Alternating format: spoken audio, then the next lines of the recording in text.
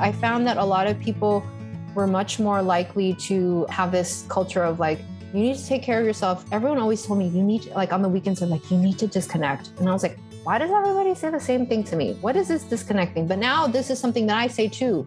It's essential to disconnect from the hamster wheel of work or whatever you have going with your family or what have you. You need time to disconnect and be with yourself. Hello there and welcome to the Being All of Us podcast. My name is Brian David George, and this is a bonus episode. I'll be releasing a few bonus episodes now that were conversations I recorded when making the first season, and they were just waiting for the right time to come out. So now is that time. Enjoy them, and very soon we'll be talking about some other things, the future of this podcast. So stay tuned and enjoy.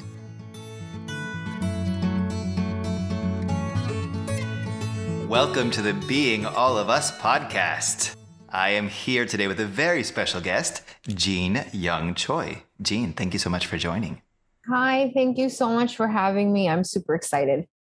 So, Jean, you know that I'm going to ask you to tell your story. Before I do, I want to talk a little bit about your name, because just before we hit record, we were talking about your name, and I'd love to hear you talk a little bit more about it. You were talking about a nickname, and I don't know, it sounds like a fun story, and it's part of your story.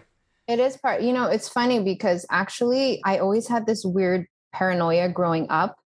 I was very shy growing up. And when people would ask me my name, I always felt like I couldn't pronounce my name. I don't know if this happens to other people.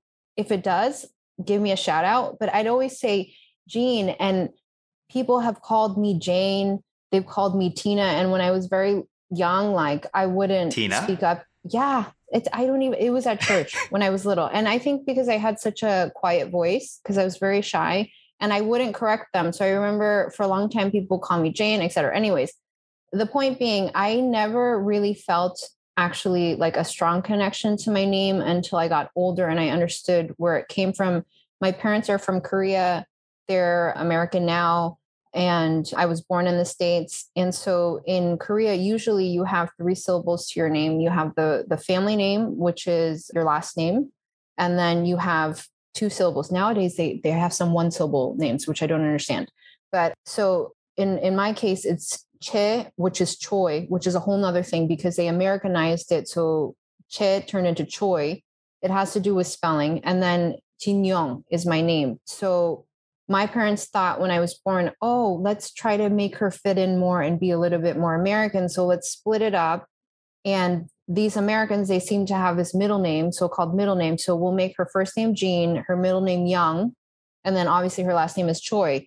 And so the interesting thing, the thing that I was telling you before is that no one ever called me Jin Young because my nickname was Tol Tol, which I got when I was a baby. And my grandfather, my paternal grandfather, came when I was born. And then he saw me until I was like 2 or 3. He lived with us. And I was, I don't know. They said I was running up the stairs very early on. And for some reason in his mind, that was like, meant that I was smart. And he was like, this child is going to be very smart. She's very cute and smart. So it's like cutie smarty, tortor. It means cutie smarty. So I always react, like I hear that name and that's me. So when I went to Korea for the first time when I was like 8 and people call me Jin Young, I was like, what? Like I didn't respond to it because I'm the cutie smarty. What are you talking about? Yeah, what are you talking about? I'm the cutie. So yeah, I never responded to that name. But then also going back, I realized that Jin and Young, okay, this is getting into more details about Korea and how things are done, but official documents a long time ago used to be put in Chinese characters.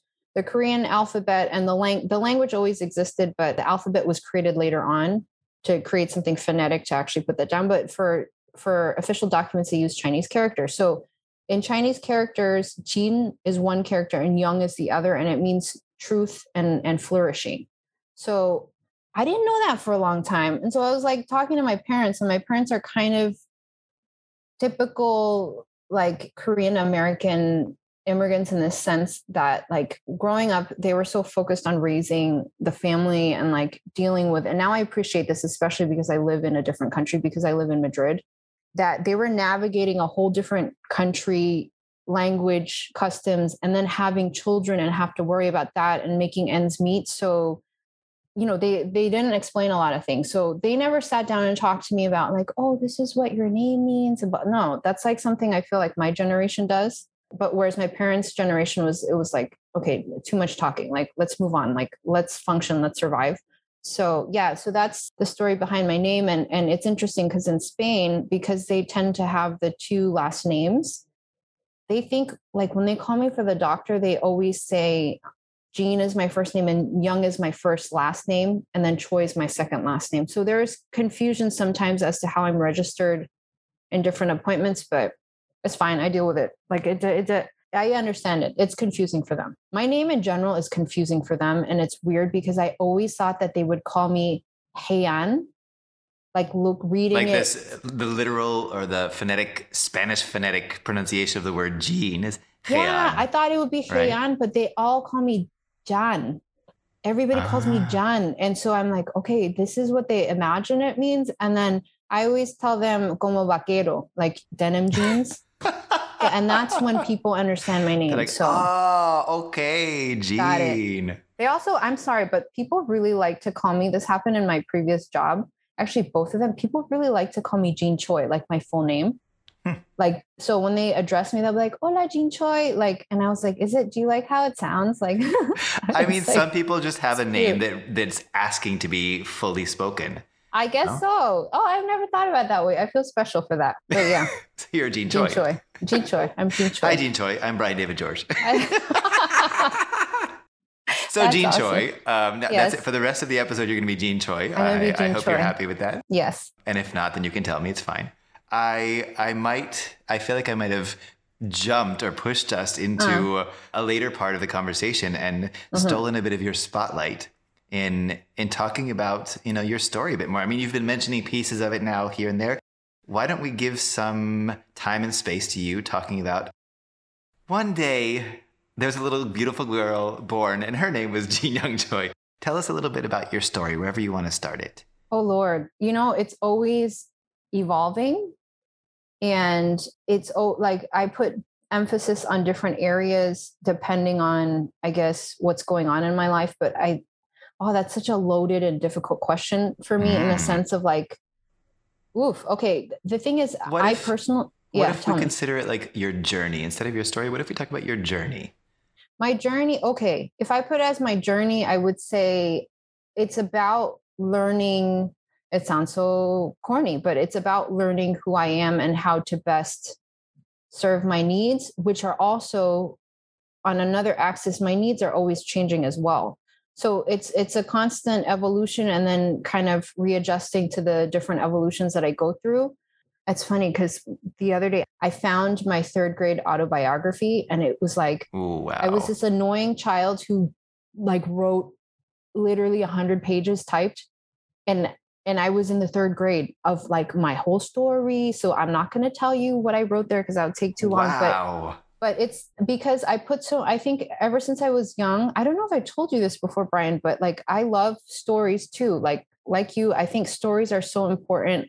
Whether it's like literally, I would enjoy work projects sometimes because I would be like, what's the story I'm trying to tell? Like what is the message I'm trying to tell? And I always feel like memories, small things that happen, like I lock them away and I love to revisit them because they are rich stories full of like a lot of different aspects that are moving and that are meaningful. And usually we don't give a lot of time to give meaning to these small moments. But anyways, journey wise, I guess, yeah, it's mostly about, if I just look, for example, at where I'm living, if I use that as one conduit for examining my journey, like physically moving, I was born in Texas. I don't remember it. My only memory is sitting in like a pail of water and sitting on a porch because it was so hot as a Wow. child. My grandma would just put me in a pail and put me on the porch. I was a very good baby. I was apparently such a good baby. Listened really well. I was potty trained at like 9 months. Like it was like a very good, quiet baby, but to the point where I think part of it was also my grandma was very domineering and very scary. I loved her to death. I told you this before, but she was diagnosed much later when she was like 84 as bipolar. So she raised me since I was born. My parents were both working my whole life, but she was a huge part of my story growing up in the sense of like she really affected my life in so many ways. some ways very difficult, and also some ways very like, I feel very strong because of her too. And she was a very strong woman. But anyways, yeah. So I was born in Texas. I don't really remember that. Then we moved to Massachusetts. I was living in a place called Natick. Then we moved to a place called Brookline. So this is all greater Boston area. So I lived there most of my life. I was basically, it's funny because when I think about my past and my childhood, I was just doing what was supposed to be what I was supposed to do, in the sense of like, in Korean families, typically you have a lot of respect for your elders or the children, and you're supposed to do right by your family. You represent your family when you're out on the street. So like, do whatever you do in the house, but once you're out there, like, you have to be proper. And education is so important to Koreans. So education was a huge dominating force in my life. And I think also, looking back, my grandma, because of her mood swings and because of her mental illness, I was constantly, ever since I was a child, reading people, because it was also my survival skill. Because when she was angry or freaking out or what have you, or going through her moments, I felt like it was my duty to make her feel better. And so, not that I could actually control it looking back on it now, but I always felt like somehow I could always make things better. So that's a huge part of my life, in the sense of like, I grew up very much observing people and making sure. And I never liked when anyone was upset. I was definitely the person who tried to keep the peace, things like, Yep. yeah. So trying to just make sure everything was gravy. And at the time that made sense. I did well in school. I could make my family happy. I had really great friends growing up. And now it's interesting growing up, looking back.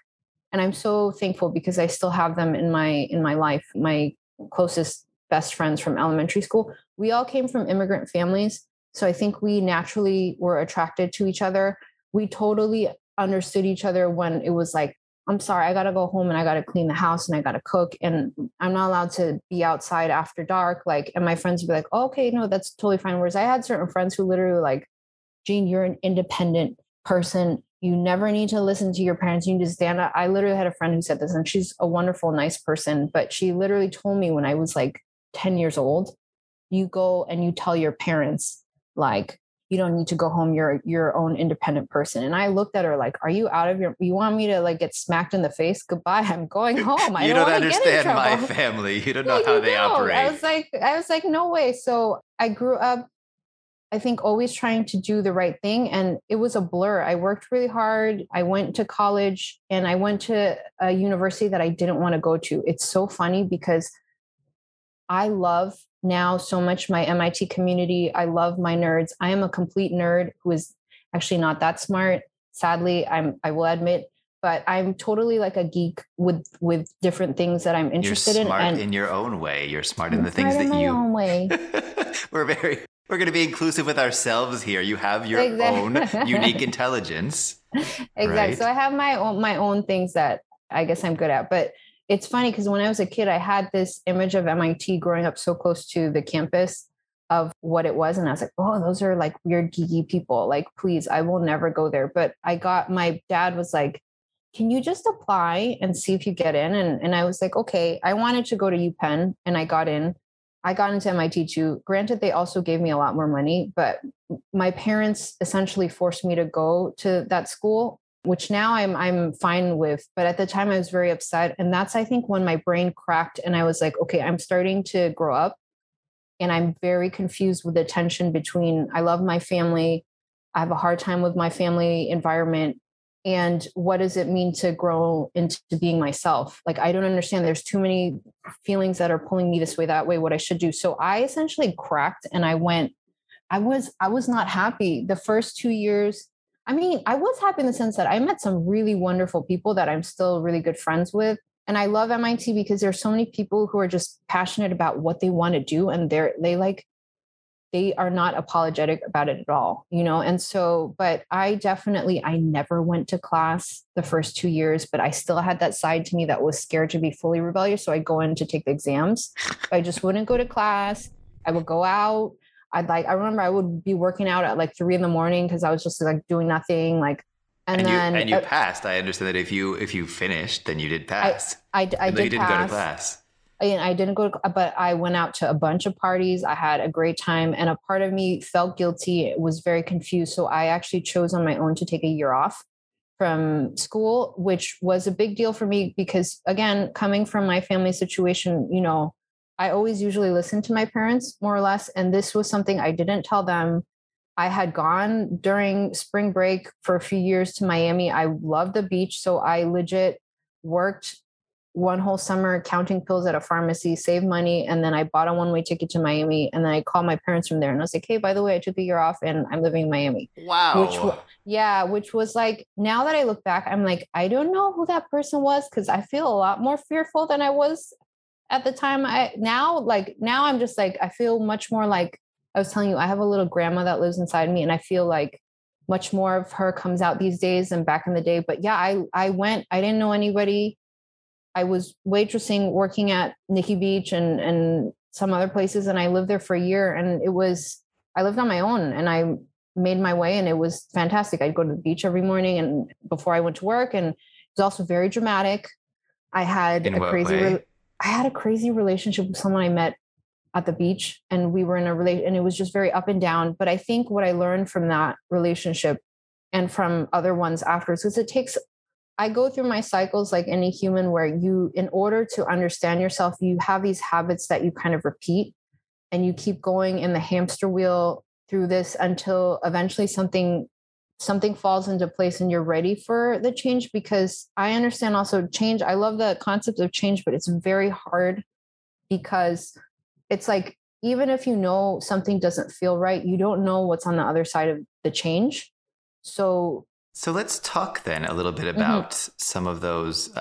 I'm not forgetting that I have a grandma inside. We're going to come back to that later on because I think that's hilarious. I want you to talk about some of these patterns, maybe that you've recognized, the hamster wheel you're talking about in your life, and how because you've obviously moved on from a lot of those things. Yes. So I'd love to hear about that. I don't want to use the word journey again, but it's a journey really, from recognizing these patterns that we get stuck in to saying, oh, wait, I can get out of here. I can move on. I can move forward. Could you talk about some of those maybe? Some patterns, okay, so some patterns are, for example, things that I've learned as behaviors as a child. For example, the thing I was talking about earlier about wanting to please people, like really reacting first to, people's faces. Like, I at one point thought about going to medical school because I was very confused. My sister's a doctor. A bunch of my best friends are doctors. I worked in research. My mom worked in hospitals for a long time. So for me, I was like, okay, because after I went through my rebellious phase,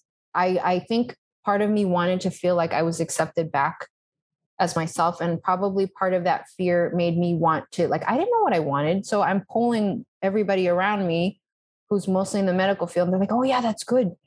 Jean can study and go to medical school. And like, I assume at that time they were probably like, then she'll get back on track to like being more calm, etc. So there's a tendency in me to want to please others, which, I understand a lot of people feel this way. People want people to be happy around them. But I do fall into that trap sometimes of, I want everyone else to be happy, and I get further away from feeling how I feel. And so that's something I'm much more conscious now that I'm older. I mean, other things like which fall into bad relationships are just, I grew up with an emotionally abusive caretaker.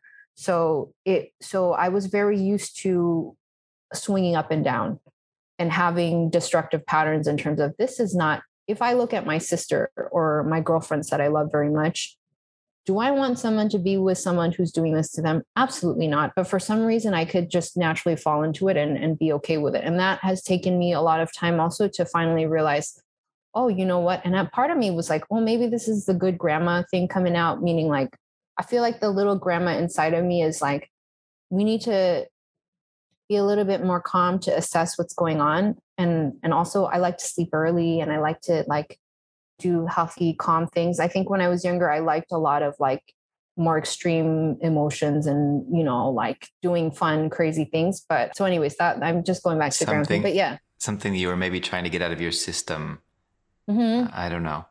Absolutely. Totally. 100%. I think there was a lot of confusion about myself and how I grew up and what's good for me and what's bad for me. And because of that, there was a lot of energy, again, building on these metaphors, energy just like being generated by being on the hamster wheel. And that was one way to do it, is not focus that energy on me, but to kind of expel it outwards with a lot of different, a lot of different scenarios. But so yes. you grew out of some of those patterns in a way, or you realized that you were in those patterns and that they weren't good for you. And that they didn't serve me anymore, you know? And what you're calling the grandma inside of you, I'm going to say is maybe your inner voice, like your wisdom, your intuition, saying, hey, this is what your body is asking you to do. So let's try it out and see what happens. Yes, 100. I agree with you. I think that's a correct assessment. And honestly, like I would say in order to do that, and I'm still doing that constantly, and I've accepted now that life is a constant effort and also enjoyment of the work that I've done. So it was a lot of work. I'm not going to lie. Like I'm almost 40 and it's like, it's taken me this long to be like, what do I want to spend my time doing? Who are the people that I really want around me? And so, I'm not going to, I only say this because I don't want it to come off like, oh yeah, I had some dysfunctional stuff and like I worked through it and it was fine. It was a lot of work. It was a lot of time and a lot of figuring out how to ask for help. And also like, working through things that I hadn't known that I had within me, which is like, I had shame and embarrassment about asking for help and to have to work through that. And so in that sense, like it sounds corny, but I really don't regret anything in my life. Even the worst things or the darkest moments that I've had, I don't regret them, only because I think they're really essential for having me be here where I am. And I'm grateful for being aware of the things that I'm aware of now. Let's put it that way. Regret doesn't really help us at all. It's kind of pointing towards something that we didn't feel right about, or that we didn't feel good about, or that we know we would do differently in the future. So it's actually a great lesson, you know? I want 100%. You to talk a bit more about asking for help, because I think it's something that a lot of us, I'll speak in first person. I think that asking for help is fantastic. And I completely support anybody who is brave enough to ask for help, because it requires bravery to ask for help. 100%. Yes. So talk about that, please. In terms of help, I grew up mostly being the one who wanted to help other people. I was the one who always, I'm like, if something's wrong, going back to like, I don't want people to be in situations that are bad. So I always was used to trying to help other people. And so the interesting thing was like, I found that I was not comfortable asking for help though. I was like, where is this coming from? But it felt like a physical barrier where I feel much more comfortable giving advice or being like, listen, I can do this for you. But I don't know what it is exactly, but I got to a point where I was like, okay, if I don't ask for help, something in me feels hypocritical, because I always encourage people to ask me for help. And also I can't do this alone. I just can't. I think being alone is a wonderful thing in many ways, but loneliness is important too. I think everything's important. Solitude. I like to distinguish between loneliness and solitude. Okay. Yes. I totally get that. Yes. So I think solitude is important. Solitude is chosen alone time. Loneliness, I think, is when you're alone and you don't want to be. And being alone is really important for some people. For everybody, I think. I think for everybody, I think a lot of people don't. But I'm reading a lot of people are, oh my gosh, I read like maybe 2 years ago, like an article in NPR where there's an increase of petty crime from elderly people in certain cities in Japan because they're so lonely. And so if they commit a crime and go to jail, they have a little community in the jail. So I was reading things like that. And then also you look at the trends of technology and all the different apps that are there. I mean, either to zap you of this concept of loneliness, but really they're just like making you into a zombie. We all know what those things are. Or, I was even reading about like different robotic baby seals that some people will carry because this baby seal looks like it's listening and it like looks into your eyes or whatever. So there's all these things that have to deal with the loneliness we're talking about. And it makes me sad because we're so many people. And I think it's important we learn how to connect properly. Part of that is asking for help. part of that is saying, listen, I want your company, or sharing joy together, etc. But Sharing joy and sharing struggle too. exactly, that's what it is. So asking for help is hard, but I completely am like, and also I'm always telling people, because, and it's been hard, but now I force myself, like, if you don't ask for something, that's your fault. Now what I tell my friends is, if you feel uncomfortable asking me for something, ask me, and I promise you I will give you an authentic no if I don't want to give it to you. So with that assurance, please ask me, and if I can't do it, I'll be like, no. And I hope the same goes for the other way around. But I really like please ask. It kind of reminds me of, it's better to ask for forgiveness than to ask for permission. It's really important to take that leap of faith and ask people for help, because you know that the worst case scenario is that they say no. yeah, And exactly. from there, it just goes up, you know? Yep. Yep. So it's really kind of crossing that little threshold that, just like taking that deep breath and just going for it and saying, I need help. Can you help me? Or who can help me? Exactly. And I think everybody needs it. So it's like normal.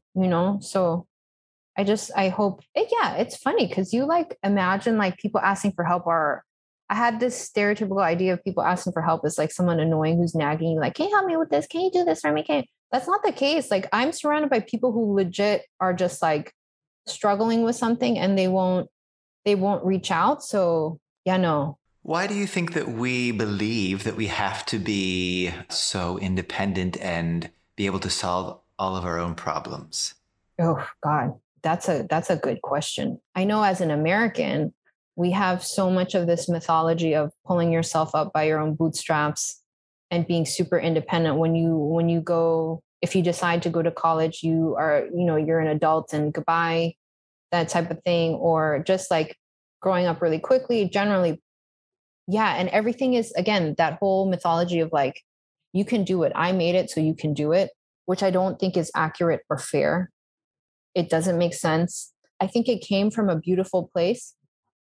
It came from a beautiful place because of people. Well, it depends. Okay. Because obviously our country's history is very complicated, or to That's a say the nice least, way of saying it.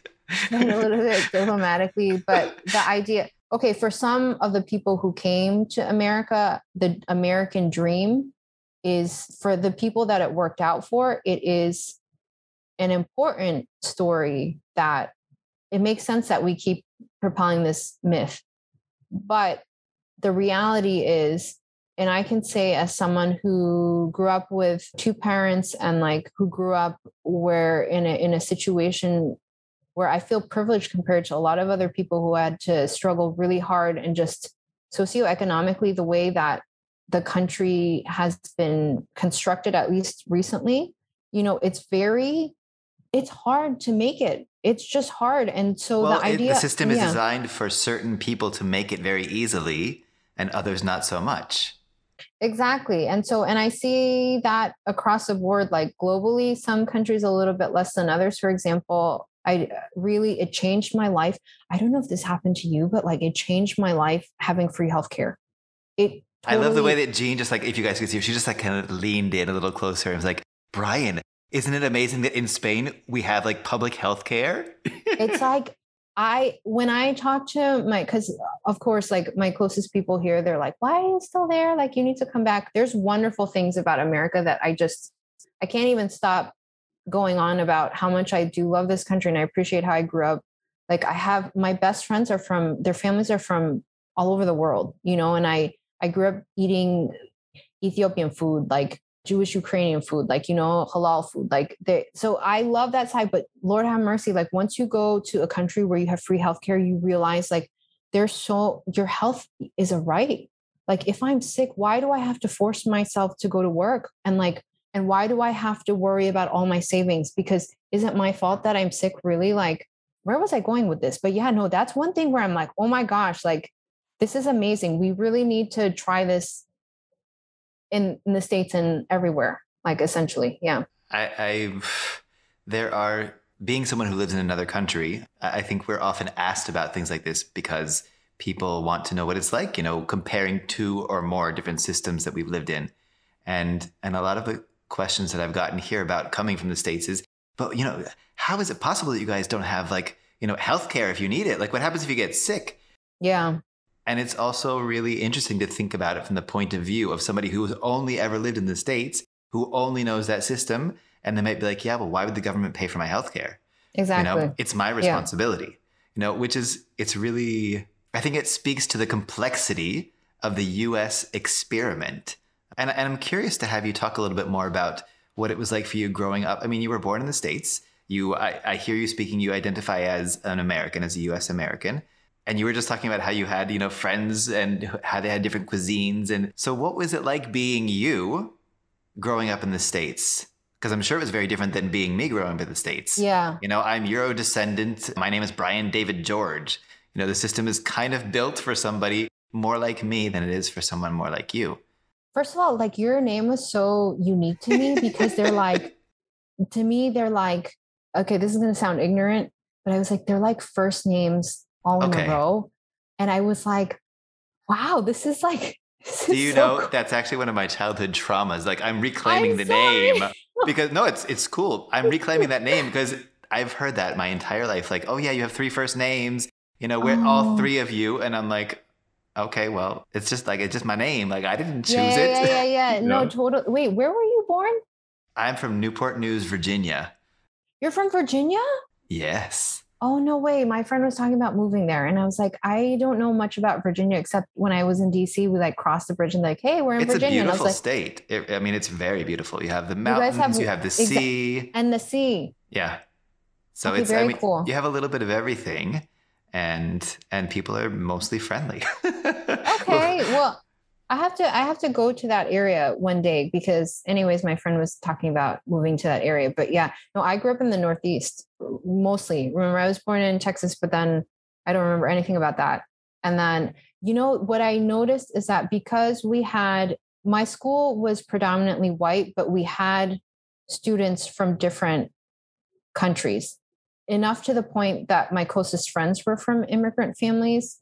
I think because we had a lot of people also, because Boston's so just like we have international people coming in, we have people from different cultures, everything that's been there, they've been there forever. So, I mean, I had Korean friends growing up. It's interesting because I grew up so much with this concept of I am tortor in my house. It was so natural to me. I was tortor in my house. And then once I leave and I go to school, I'm Jean. And it was this very natural code switching that now I can analyze and this is probably why it's helpful for me and blah, blah, blah, or whatever. But at the time it was just my life. I didn't even it wasn't something I complained or thought was terrible. I was just, now I remember it was difficult in the sense of people commented on my food a lot, how I smelled, because we were I don't cook now, which is a shame because I don't like cooking. But I grew up literally making, not kimchi, fine, you make kimchi, but I literally made the fermented bean paste from scratch with my grandma. I'd be fermenting beans. They would stink up the house. We'd roll them up in balls and put them along the radiator. We did all that stuff. All those different sauces that you buy, gochujang, doenjang. I made all of those things. We made stinky soy sauce. We made all these different things in the house. So, and also a key thing is that you probably know this better than I do, but in terms of fluency, if you are living in, let's say, America, where English is the dominant language, my parents could speak to me in Korean, but if I know that they understand English, the child is going to tend to respond back in English. I was going to ask, what language did you answer your parents in? It has changed because my grandma raised me and she couldn't speak any English, and that's why I can speak Korean.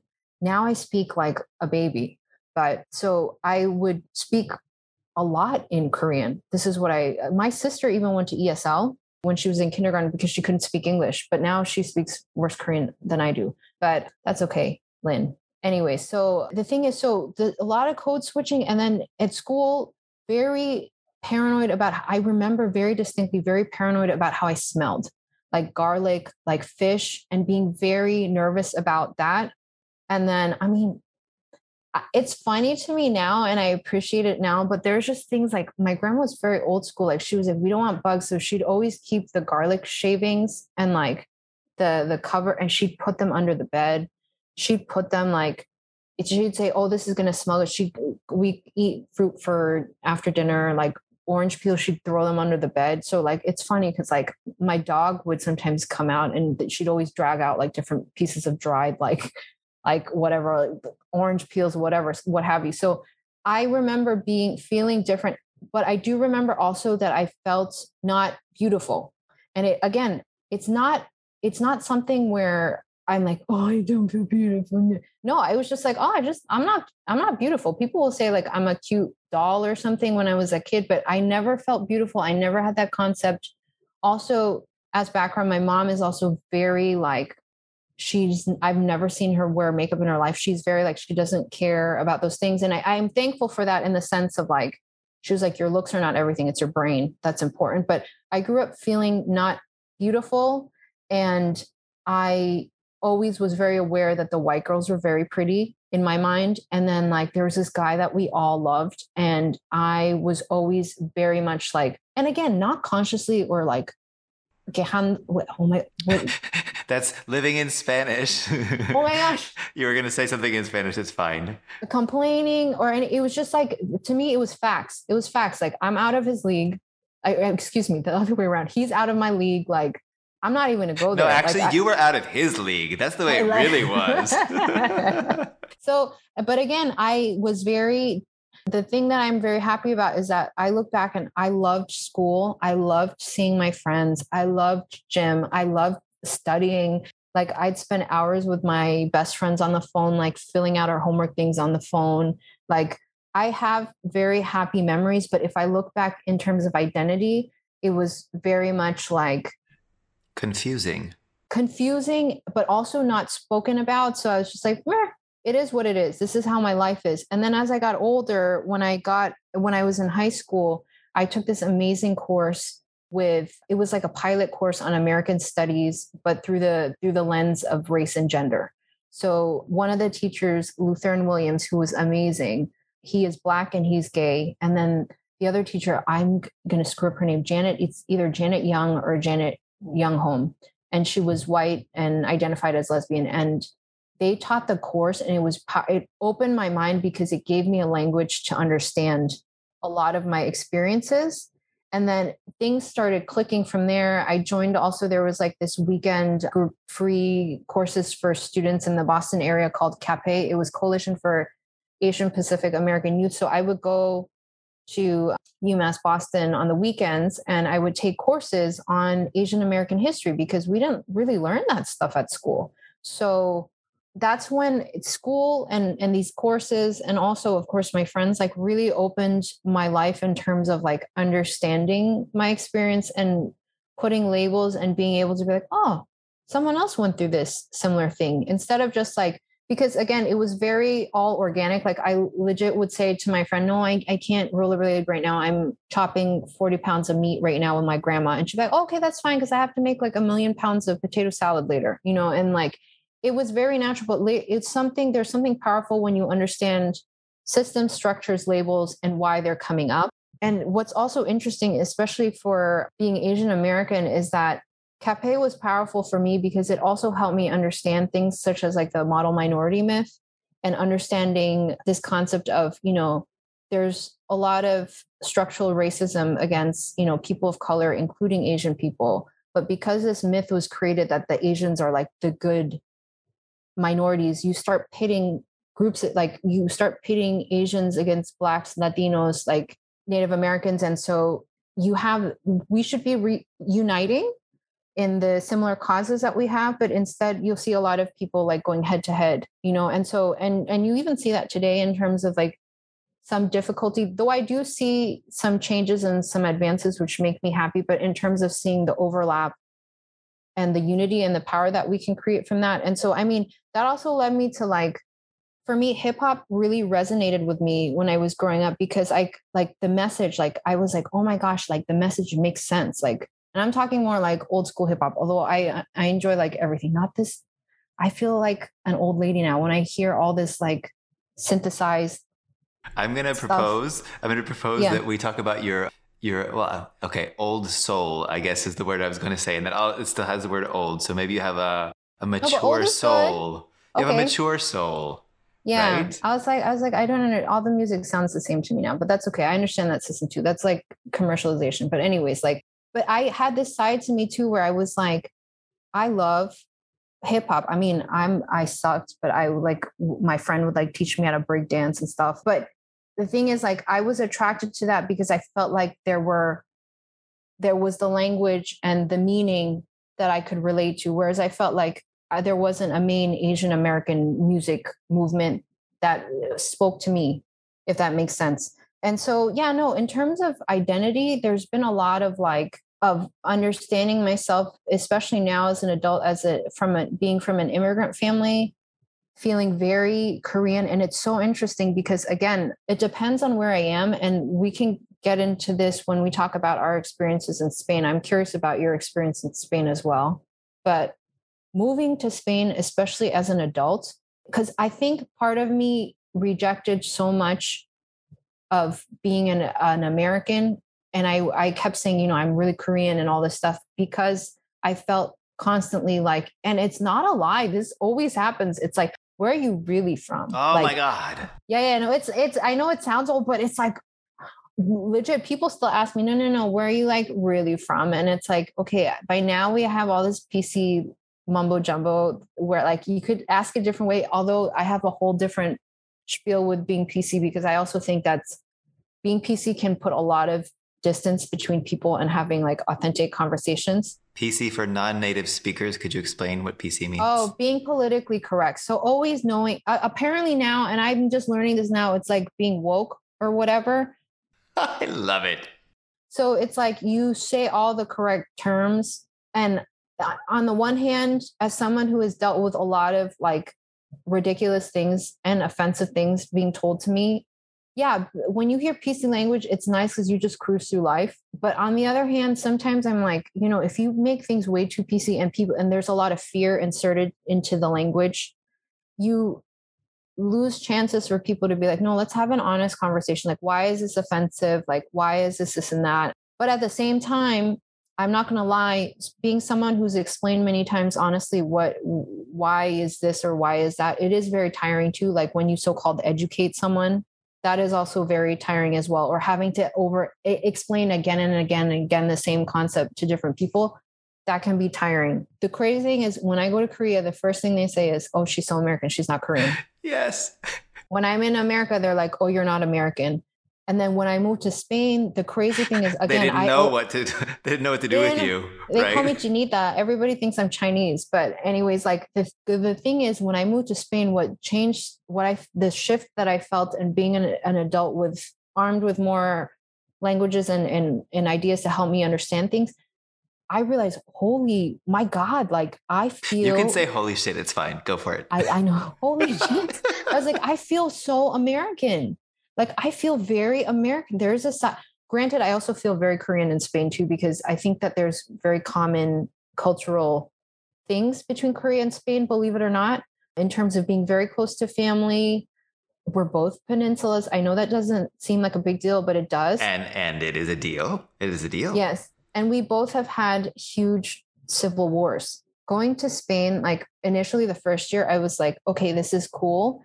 I like it because I'm alone. I don't know anybody. And so I'm doing things that I typically don't do. I'm taking Muay Thai classes. Like I'm going to like go on all these little day trips by myself, which Spain is amazing for. Like Spain is also just besides the stereotypical amazing things, it's just like, it's such a surreally like very magical country, I feel like, so like I was enjoying all of that side, also I couldn't speak Spanish. Like I couldn't speak Spanish. I was just like trying the type of things where you're just like, I want to buy that thing there, but no, I'm not even going to try to ask I for it don't in know how Spanish to because ask for it. I don't know. I'm just going to look at it and then run away. Like it was really hard for me. My job when I first came here, I spoke mostly in English, so I felt comfortable. When anyone spoke to me in Spanish, I was like, I am going to just disappear. Like I can't do this. Like so, it was very hard, and also things like, oh my gosh, like So obviously I'm coming with this, and it made me realize also so much of like, okay, so I think I'm an open-minded person, like, but I'm coming here with all these assumptions as to how the city should function. I am an asshole. Like I I went in, I didn't know anything about Madrid. Yeah, no, I had a lot of adventures in Spain because I couldn't speak the language well, but also people were very helpful. Our Anna, who you and I both know, like she was so helpful. She was the one, I didn't know how to go to the doctor. She's the one who set me up with the doctor. Like there's so many instances where I was like, okay, it feels so hard.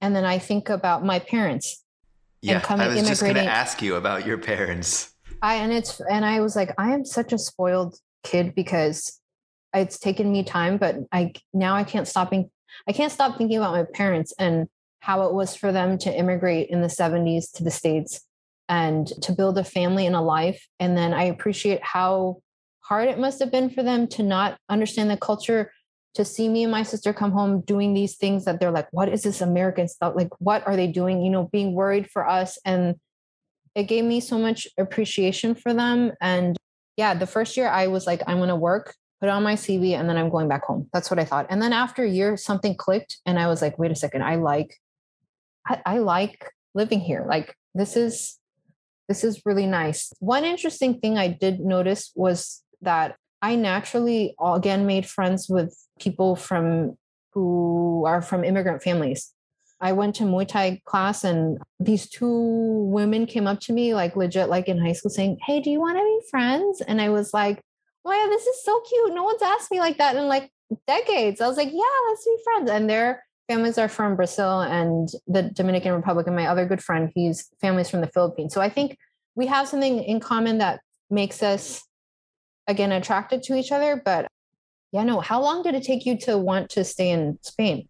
Well, we before we started recording, we were talking about when you're in a different space, it kind of gives you permission to discover more about yourself. Totally. 100%. You just said now that after a year you kind of knew that you wanted to stay, and I guess for me it was. I also planned to come for a year, like that was my initial plan. I had an internship, blah blah blah, and after after I guess the first 6 months, I mean, it was also true that I had a boyfriend at the time, and I wanted to That continue also, yeah. with it. Mm-hmm. Love does make things different, so No, I I'm wanted not to. gonna lie. Let me insert for me too. That is an influence. Yep, for That's sure. an influence, and then that did end, and I was at that point. I guess that was 5 years in when I was like, yeah. So what am I going to do? Am I going to stay or I'm going to go? And I was like, you know what? I actually like the space I have here. I'm going to use your words. You said this earlier, to grow into being yourself. I feel like changing the context that I am from, that I grew up in, and going to a new one has given me the place and the space. And those are not my words. I'm borrowing them from someone. Thank you, Jen. The space and the place to discover, to grow into being me. And I want you to talk a little bit about that for you, like the space and the place. What has Spain meant for you? What has Madrid meant for you that you didn't have in your place back in the States? My mentor, he told me once, and I always think about this, every relationship has an optimal distance. And it's your job to figure out what's the best distance for each relationship, and assuming that they also change with time. I think because my family was so close, it was hard for me to go through the different difficulties and traumas that I had from my childhood being around them. And it's not their fault. It's just when you're so enmeshed with your family, it's hard to analyze things without being afraid of hurting someone's feelings or what have you. And I think leaving my family helped me understand and digest different parts of myself that I hadn't been able to. And then and even my friends too, because your friends and family back at home, they know you in a specific way. And some of the ways that they know you didn't necessarily choose. You kind of fell into that track and you stuck with it. Whereas maybe you want to bust out and you want to do something different on this, but the tendency is like, and my other friend told me this the other day. She was like, your friendships, you tend to act the way you did when you first met them. So like your childhood friends, when you're back with them, you still have this childhood vibe when you guys meet, right? Whereas when you make adult friends, it's a whole different vibe. But so I think I needed that space first. And and when you're alone and you cannot, also this probably going back to You what we were talking cannot about run before, away from yourself, maybe. you can't, exactly, you can't run from yourself. And then also, like, it helped me figure out that I needed to ask for help. This is one instance where I legit was like, I can't do this. Like, I just don't understand these forms. I had to ask for help. And you start to change your habits by practicing something new and actually seeing the outcome once, because sometimes it's hard to break out of something because you're just like, I don't know what's going to happen, right? But if you try something new and you keep giving yourself a feedback that actually makes you realize, actually, this outcome is positive, maybe I can lean towards like trying that behavior. So definitely that. And let me not like ignore the fact that, again, the free healthcare thing really, it changed the way that I even think about my body, in the terms of like, people would tell me, Jean, why are you sick with a fever in the office? Like, go home. And it made me nervous. I was like, because I have to come to work. And they're like, no, go to the doctor, get your days off, but you need to rest. I found that a lot of people were much more likely to have this culture of like, you need to take care of yourself. Everyone always told me, you need, like, on the weekends, they're like, you need to disconnect. And I was like, why does everybody say the same thing to me? What is this disconnecting? But now this is something that I say too. It's essential to disconnect from the hamster wheel of work or whatever you have going with your family or what have you. You need time to disconnect and be with yourself. And I'm very thankful, because I understand also that I was single. I don't have children. I was able to like uproot myself and go to a different country, which I think a lot of people don't have that chance to do. They don't have that luxury. But I do think that there are different ways that I wish we could encourage most people to find ways to be by themselves and literally disconnect from the routine that they typically have, because you express a different side of yourself. You nurture a different side of yourself when you actually take the time to intentionally say, I'm going to do something totally different than what I'm always doing, like in the wheel. It's I mean, we are a work in progress, and life is a process, and so we're continuously learning as life unfolds to do it better and to know ourselves better. I really liked what you said earlier about like a language to describe, this group that you were with, it gave you a language to describe your experience, which you hadn't had that language before, and to understand, what your process is and how you are becoming more of who you are, who you were born to be. You're discovering more of, I guess, what your purpose is in life, in a way.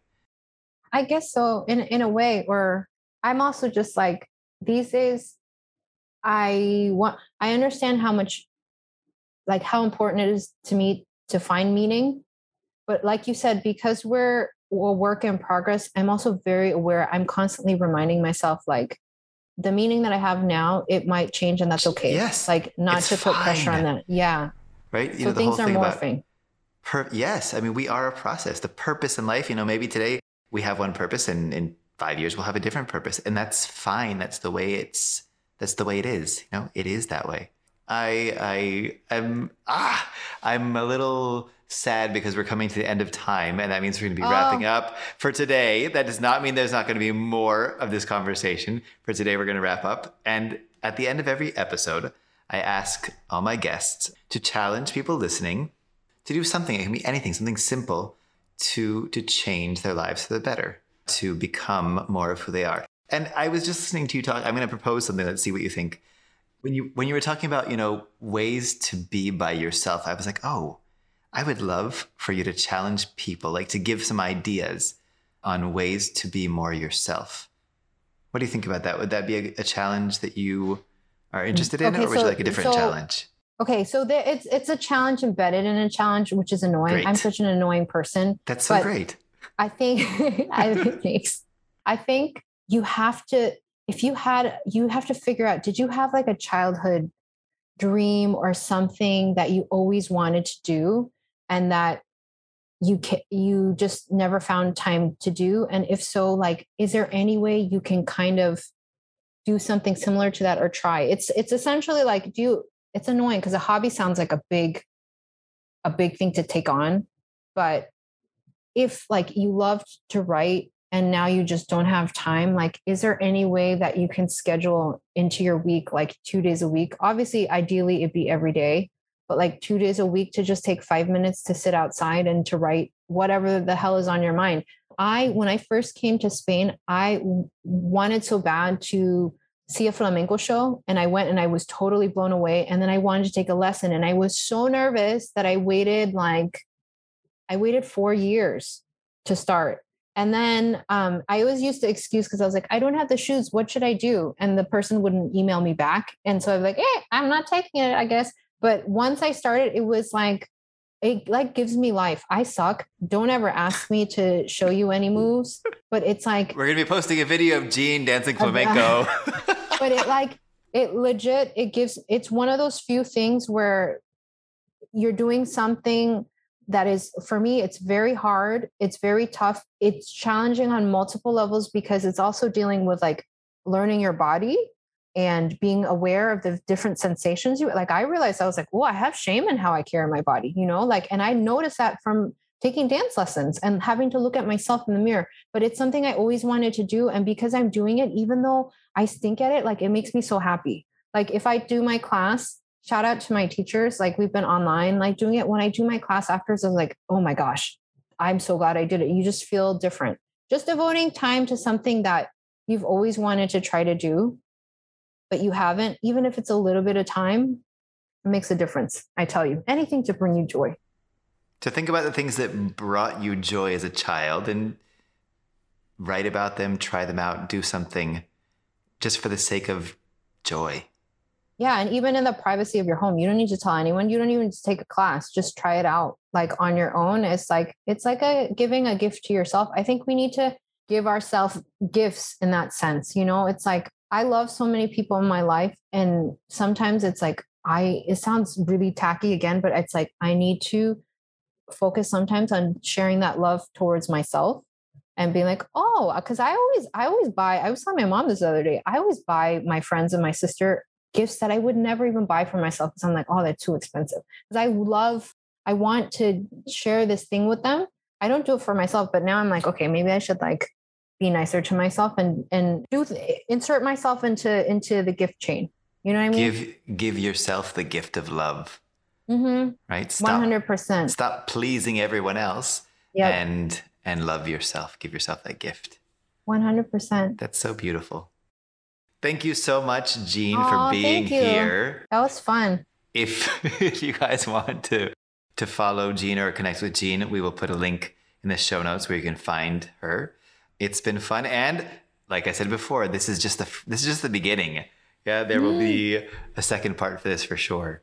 Oh, this has been really fun to talk. Yeah, no, Brian, kudos to you. I don't know how you're doing this. This is like, it's very special. It's fun. Fun. Dude, this is my childhood dream, I guess. I don't know. My childhood dream was to be a clown. So I don't know exactly what the relationship is with this, and it's fine. Like, I'm just clowning around with people and we're just recording it and we're just putting it out there. I know, this is like fun. Initially I was like nervous and I was like, this is not a job. This is something fun. I was like, I'm talking to Brian. Like, I need to chill out. So this is awesome. Thank you so much. Thank you, Jean.